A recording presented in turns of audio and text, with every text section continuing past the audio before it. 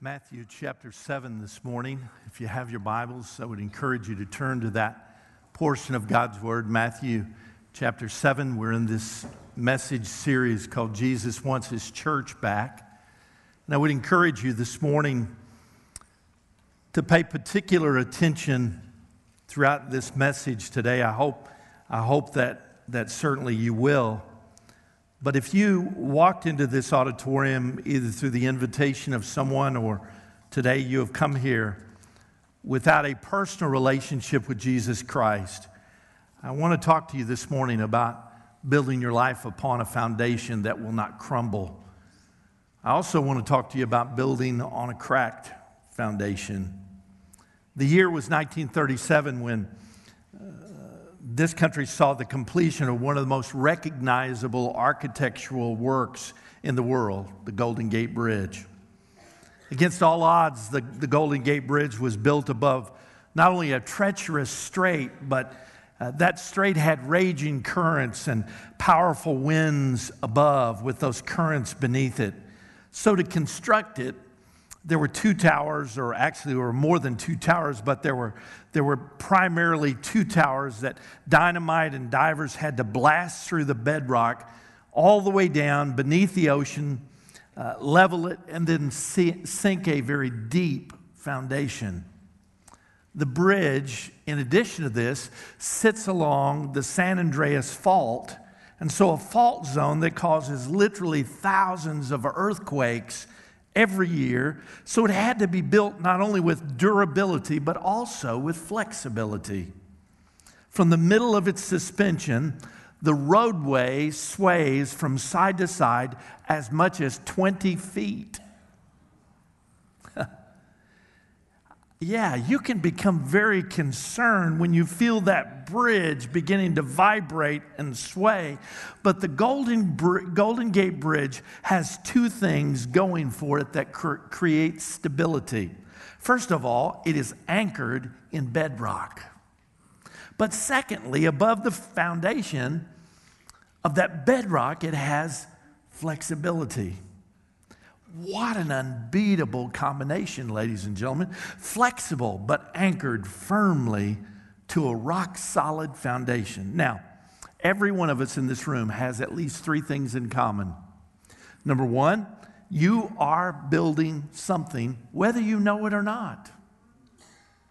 You say, wait a minute, Pastor, I'm retired. You're building something.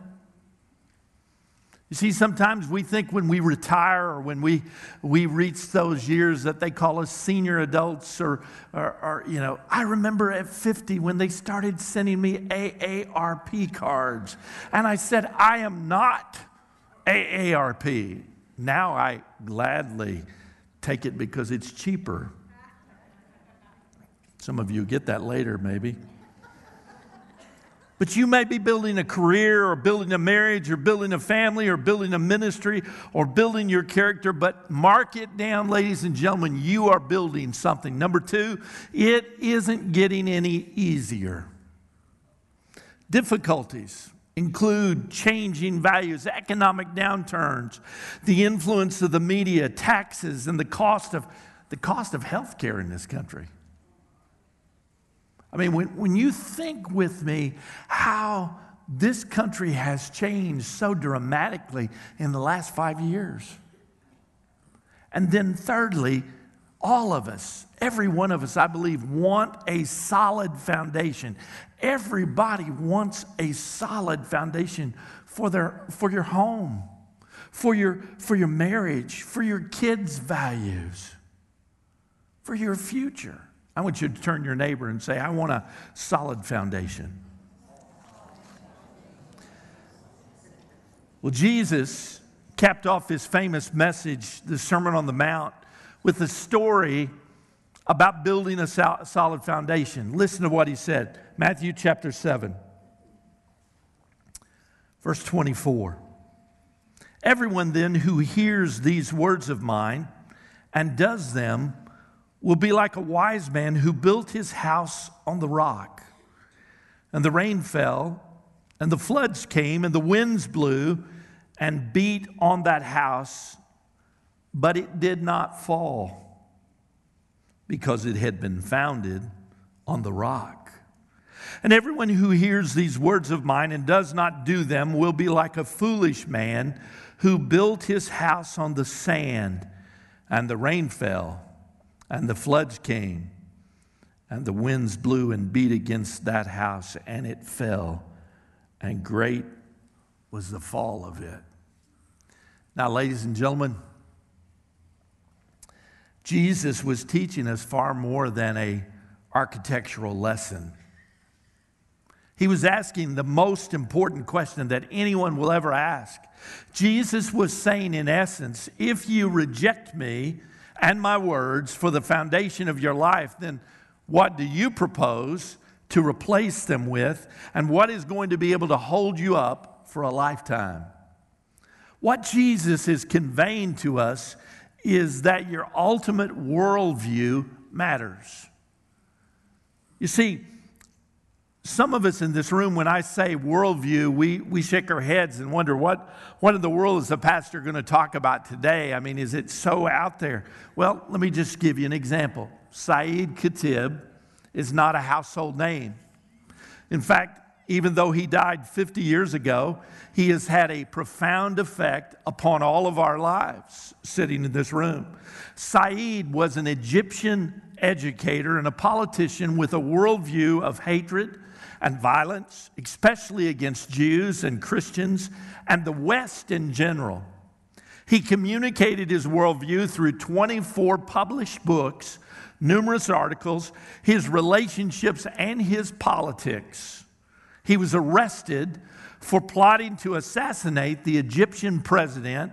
He continued spewing his radical theories for another decade from prison before finally he was hung in 1966.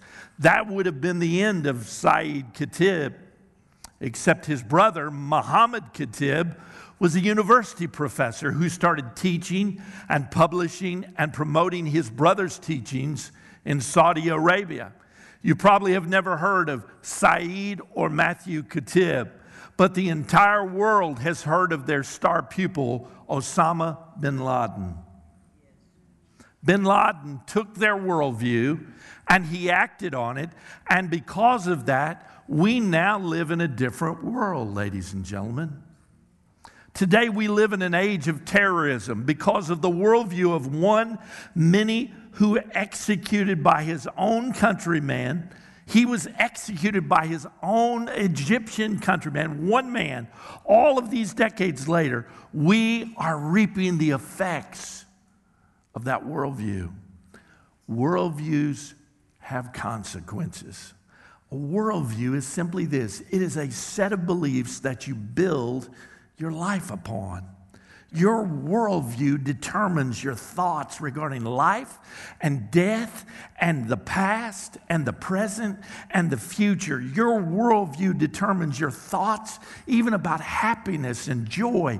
Your worldview determines your success level, your stress level, your sense of confidence, your peace, even your peace of mind, and all of that comes from your worldview. Everything depends on a person's worldview. And every one of us in this room has one. We have a worldview. That's why Jesus spent so much time challenging those worldviews. Unfortunately, the views of the world have infiltrated the church. I don't know if you've noticed that, but they have. Let me give you some of the challenging worldviews that have infiltrated the church and are very prevalent among secular society as well. Number one, when we talk about alternative worldviews that compete with the one that Christ set for us, the first one that I would note is this worldview of hedonism. Hedonism, if it feels good, do it. Hedonism states that the most important thing in life is how you feel. If you feel good, then what you're doing must be good. If you feel bad, then what you're doing is bad. In hedonism, everything is ruled by feelings. Now listen to me. You're looking at a preacher's kid. You're looking at a pastor for many years, but I'm going to be very bold this morning to tell you that in sin, a lot of times, sin feels good. Hello? Y'all quit looking at me so spiritual. It does. But in due season, the scripture says, what will happen? It will find you out. Worldviews have consequences. A worldview is this set of beliefs that you build your life upon, and there are only three options in life. You live to please yourself, which some of you are doing right now. You live to please others, or you live to please God. Each is a worldview with very distinct consequences. Listen to what Jesus said. For what does it benefit or profit a man to gain the whole world, yet you lose his life? People weren't created by God to merely live pleasure-seeking, self-centered lives. Hedonism. Second worldview is this worldview of materialism. The worldview can be summed up in one word: more. More. It's a worldview that says the one with the most toys at the end wins. Have you seen that bumper sticker on a 4x4 that's raised up that you need a step ladder to get into it? It's that bumper sticker that always reminds me, the one with the most toys at the ends wins. Listen to what Jesus said. He then told them in Luke chapter 12, verse 15, watch out and be on guard against all greed, because one's life is not in the abundance of his possessions. Now, let's be real candid. I like stuff, don't you? I mean, I do. I can tell. My wife says, how many times are you going to clean those golf clubs? I said, every time I use them, I'm going to clean them. Because I'm kind of a neat freak about stuff like that, but I try to take care of everything that God has given to me. But I've got to tell you that those golf clubs, and I was telling Emily the other day, I finally got a Taylor guitar. This has been several years ago. I'd always wanted a Taylor guitar. It was like oh, Lord, thank you. And I'd had it about 3 months. I was so proud. I'd polished it. I'd play it when I'd get home, and it was therapy for me. And then my son went off to grad school in Austin, Texas, and he began leading worship for a big college group of kids. And we had given him a guitar. It wasn't a real expensive guitar, but I went down there and I watched my son. He was leading worship. Robbie was doing such a good job.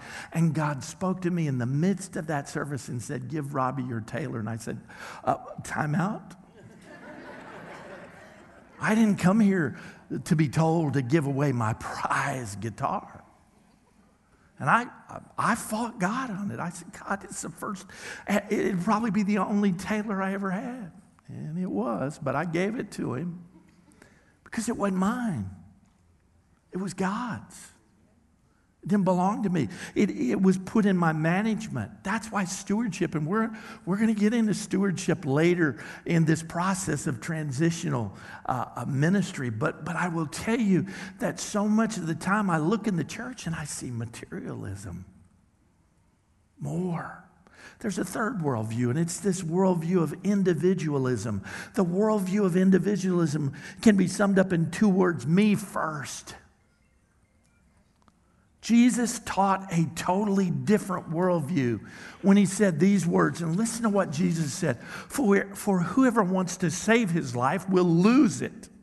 But whoever loses his life because of me will find it. Significance does not come from status or salary or success or serving yourself. It comes from serving God and others. Again, listen to the words of Jesus. Mark chapter 10. But it must not be like that among you. On the contrary, whoever wants to be great among you must be your servant. And whoever wants to be first among you must be a slave to all. For even the Son of Man did not come to be served, but to serve, and to give his life a ransom for many. Pragmatism. The most common phrase embracing pragmatism is whatever works. It says it might not be my thing, but if it works for you, that's great. What you believe determines how you behave, ladies and gentlemen, which determines what you become. Everything you become in life is ultimately driven by what you believe. Humanism. Now, I know I'm going to make some people mad in here this morning, but I'm okay. You know, General Colin Powell said, and I won't exactly quote him, but he said that if you're a leader, you're going to tick people off. That wasn't the word he used, but that's the word I'm going to choose to use today. The anthem to humanism is Frank Sinatra's hit song. I know some of you love to listen to old Frank. My Way. In humanism, people are their own ultimate authority and they write their own truths. If you're going to call yourself a Christian, you cannot do it your way. You've got to do it God's way. And you know what? Sometimes we have to be remembered we have to do it God's way, and we're not God. What does Jesus want us to do? Remember that question? Don't forget that question. And then there's fatalism. The worldview of fatalism can be summarized in 4 words that crush dreams. They replace hope. They're filled with discouragement. They replace confidence with cynicism. Things will never change. Those 4 words are a fatalistic viewpoint, a worldview. A fatalistic worldview is cancer of the spirit. That worldview, dreams for the future are squelched. Fatalistic people do not have hope or faith. Rather than live with a vibrant faith underneath an unlimited God, and He is unlimited, ladies and gentlemen, they live totally dominated by the prior experiences, and they live it out with discouragement. Fatalism, stoicism, cynicism, they're all related. Listen again to what Jesus said, looking at them. Jesus said, with men it is impossible, but not with God, because all things are possible with God. Some of you cannot even begin to dream the what-ifs for First Baptist Church because you can't dream that for yourself. At least I did get a response. Ooh, wonder if he'll be back next week. I will. Unless the Lord comes back, unless I head that way, I'm going to be back. But one of the greatest problems undermining American Christianity is this. People becoming Christians and joining the church and putting Christian bumper stickers on their cars, but they stop short of letting Jesus make this fundamental change in their foundational beliefs, their worldviews. Ladies and gentlemen, Jesus said, build your house upon the rock. Often today, when I look at professing Christians, churchgoers, their lives don't reflect the values taught and lived out by Jesus, the Jesus they claim to follow. Can I tell you the greatest deterrent for the church today is us saying one thing and living another? That is not attractive to a world that is saying, I need to know where's the difference. Until Jesus changes your worldview, He will never change your life. So what do I do? What can I do? Okay, here we go. Here's the applicable part of the message then. You ready? Just like the Golden Gate Bridge, we must make sure our foundation is upon bedrock. There are 3 ways to strengthen your foundation. Write this down. Put this in your notes. If you don't write it down, you won't remember it. I want you to get this. I want you to get it rock solid. First of all, saturate your life with God's truth. This book is meant to be read. Study it. Bury yourself in it.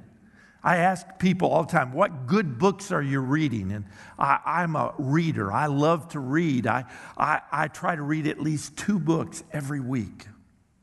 But in addition to reading 2 good books, I read the book every day. Why do I do that? Because I believe that when you saturate your life with God's truth, you can build your life upon God's truth, or you can build your life upon the trends.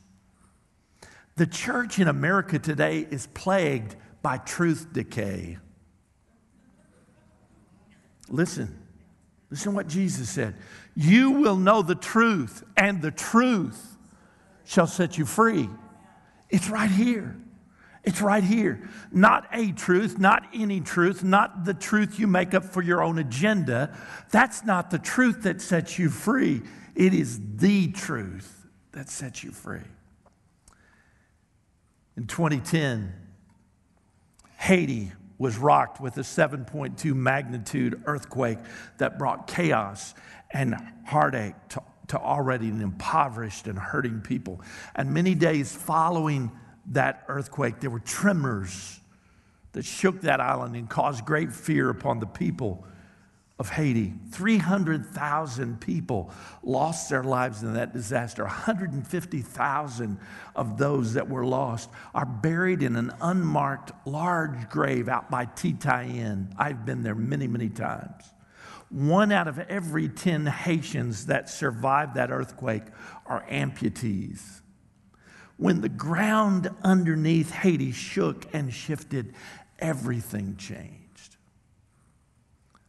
All of us, we are all going to experience different kinds of quakes.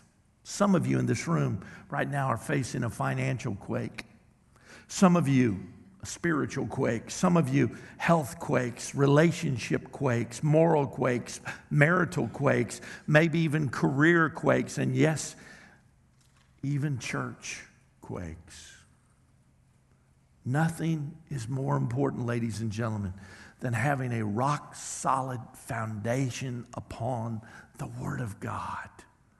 I am making this so simple, and yet many of you are looking at me like, is that all there is? Yes, it has to be on the Word of God. Number 2, learn to spot counterfeit truth. People who need to know how to spot a counterfeit dollar bill tell me that, like retailers and bankers, and they spend a great deal of time handling genuine dollar bills. There's a texture to it. They tell me that once you learn it, when you feel the counterfeit, you go, wait a minute. One of the most obvious ways to discern what is false is to spend a lot of time it's handling truth. Then you can spot it. Then you can say, wait a minute. God says in His Word, wait a minute, that's not what He says in His Word. So I dare you to test what I say. Check it out in the Word of God. If I ever preach anything to you that you cannot find in here, I want you to come and confront me. Because I'm not interested in preaching what Dr. Fuzzy Face says or what some pop psychologist says. I'm interested in preaching, thus saith the Lord. But the third thing is this: commit yourself not only to knowing the truth and not even be able to discern the truth, but living the truth. Live it out. You say, preacher, what do you mean by that? Well, make God priority in your life. For some of us in this room, God's not priority. He's 3, 4. He's way down the list. Make your relationship with His Son, Jesus, the priority of your life. When you do this, ladies and gentlemen, not based upon my word, but based upon His word, you will begin to see amazing things happen in your life. When you do this, when we have a worldview that God exists and that God is real, that Christ is who He claimed to be. He is the risen Son of God. He is alive and well. Then we can build our lives based upon His word. And then we get to live in this world where God keeps his promises. He is a promise keeper. Do you know that? Where you matter to God. I want you to turn your neighbor and say, you matter to God. Some people needed to hear that this morning. Where your past can be forgiven. Anybody like me? You'd like your past to be forgiven? Okay, now some of you are going, hallelujah. You're raising both hands. You're trying to get a foot up. Okay? I want you to know your past can be forgiven. Your future can be secure. Can I tell you that I am planning on a lot of things in the future? But can I tell you something? I know some of you think I'm so smart. I'm really not. Let me convince you of it. I don't know. I'm planning, but I don't know the future. If any of you do, I want to talk to you privately. I'll buy you lunch today. But I know the one who holds my future. All of us in this room, I want you to understand, you're not listening to a guy that has not been through the fire and the flood and the flame and all those things. I've been there. And you know what? I am not immune from being there again, and neither are you. But this one thing I do know. I have a future in this life as long as my worldview is that Christ alone is where I'm standing. And until he's done with me, until he's completed what he wants me to do on this earth, and then I have a great future in a place called heaven where he's preparing a mansion for me. And so, it's a win-win proposition, ladies and gentlemen. I've got a missionary friend.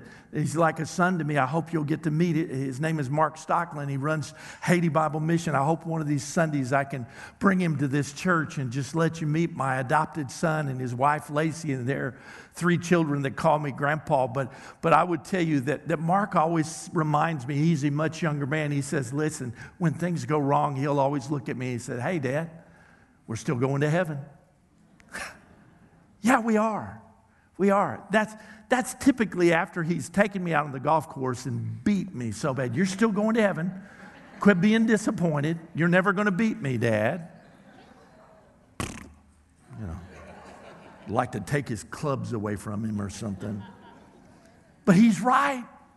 I'm going to heaven. Transformation is possible. Listen, stop. Church, hear me this morning. Stop this thing of saying, well, this is what we've always been. Things will never change. We can't. Who said that to you? The Bible says, I can do all things through Christ who strengthens me. We just got to get busy, folks. We got to say, okay, Lord, this is what you've called us to do, and do it. Sounds simple because it is. But most of the time in churches, what I see is I see people who begin to understand what God wants them to do, and then they want somebody else to do it. That's why when people come up to me and say, Pastor, I think we need this ministry, great, I'm going to put you in charge of that ministry. Well, no, God just gave me the idea. No, God put a passion on you for that. Well, no, I want you and the other pastors to do it. Well, God didn't give me a passion for that. Oh, but you're the pastor. You're supposed to do all things. Show me that, Nicole. Got really quiet. Your life can matter when you have this worldview. You know that you are loved and cherished by God. Ladies and gentlemen, ideas have consequences. You cannot build a solid Christian life on a shaky foundation. You cannot base your life on a faulty worldview without experiencing disastrous results. Today, build your life on Christ. Today, place your life on Him. Place your career on him. Place your family and your marriage upon him. Let him be your all in all and be more than you could ever imagine or dream of. It was a Sunday morning in the church where I was pastoring. We had been ministering to this couple. Their first names are Joe, and her name was Stormy. That was her nickname, I'm sure, but that's the way I knew her. She's a beautiful, blonde-headed young lady. Joe was this kind of stocky built, about 5'10", looked like he could have played fullback for the Dolphins, kind of guy. They began by, first of all, getting in one of our small groups. And our small group leader in that introduced me to them, and I visited with them and talked with them, and come to find out, Joe and Stormy were not married. They were living together.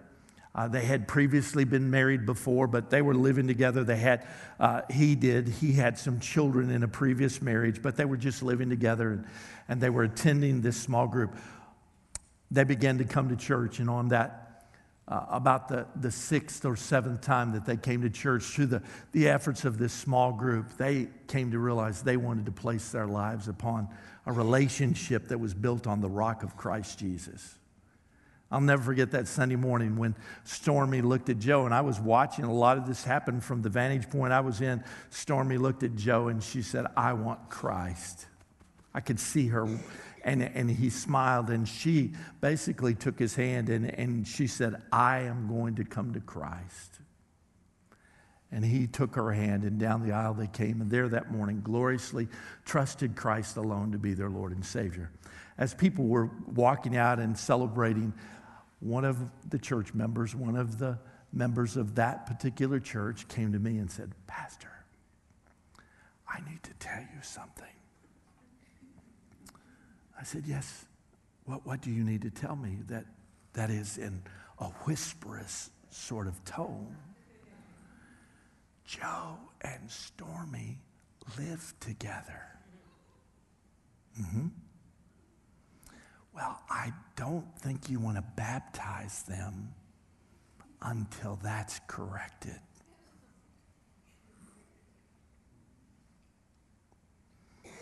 And I said to that church member, "Let's let the Holy Spirit do his job." She said, "But you're the pastor." I said, "You're right, but I'm not the Holy Spirit."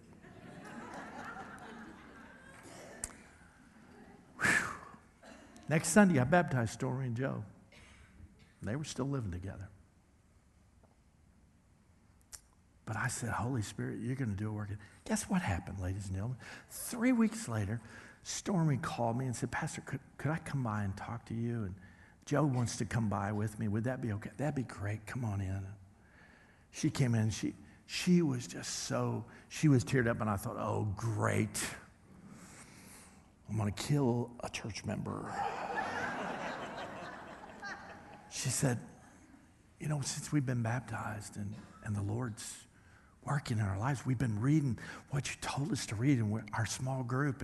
And Pastor, we don't think we should live together, but we would like to get married. Would you marry us? Would you officially?" I said, "Who told you that?" She said, we don't know." I said, "Not anybody from this church told you that, did they?" No. I said, "Good, the Holy Spirit told you that." She said, "Well, man, he spoke really loud and clear." Do you know I had the glorious then privilege of officiating at their wedding ceremony? And I'm happy to tell you that today, Joe and Stormy serve a church as youth pastors. Isn't it amazing what God can do? Amazing. Listen to me today, ladies and gentlemen. On Christ, the solid rock I stand. If you don't know Christ today, I would not leave this building without saying yes to Jesus Christ. I would not walk out of this building without saying, "I want a relationship with Jesus." And you know what? Many of us in this room have had a relationship. This guy's had a relationship a long, long time because he's old. But sometimes when we get old, He's not, though. He is old, but he is not like this. I know it's fresh with him. His relationship is vibrant. He loves Jesus more today than he did the day he got saved. He relies on Jesus more today than he ever did. But some of us get stale in our relationship. Some of you are stale in your relationship, and it's not Jesus' fault. It's yours. Because you started depending on stuff or things or something else. Lean into Jesus. Because when you lean into him, his provision is a lot better than that stuff. His provision will carry you. But if you don't know Christ today, regardless of your age, come to Christ. Put your life on the solid rock. And walk out of here knowing I am forgiven. I'm complete in him. My past, I don't have to be, it's not remembered anymore. I am a new creature in Christ. Old things have passed away. Behold, all things have become new. Bow your heads with me, close your eyes. Every head is bowed, every eye.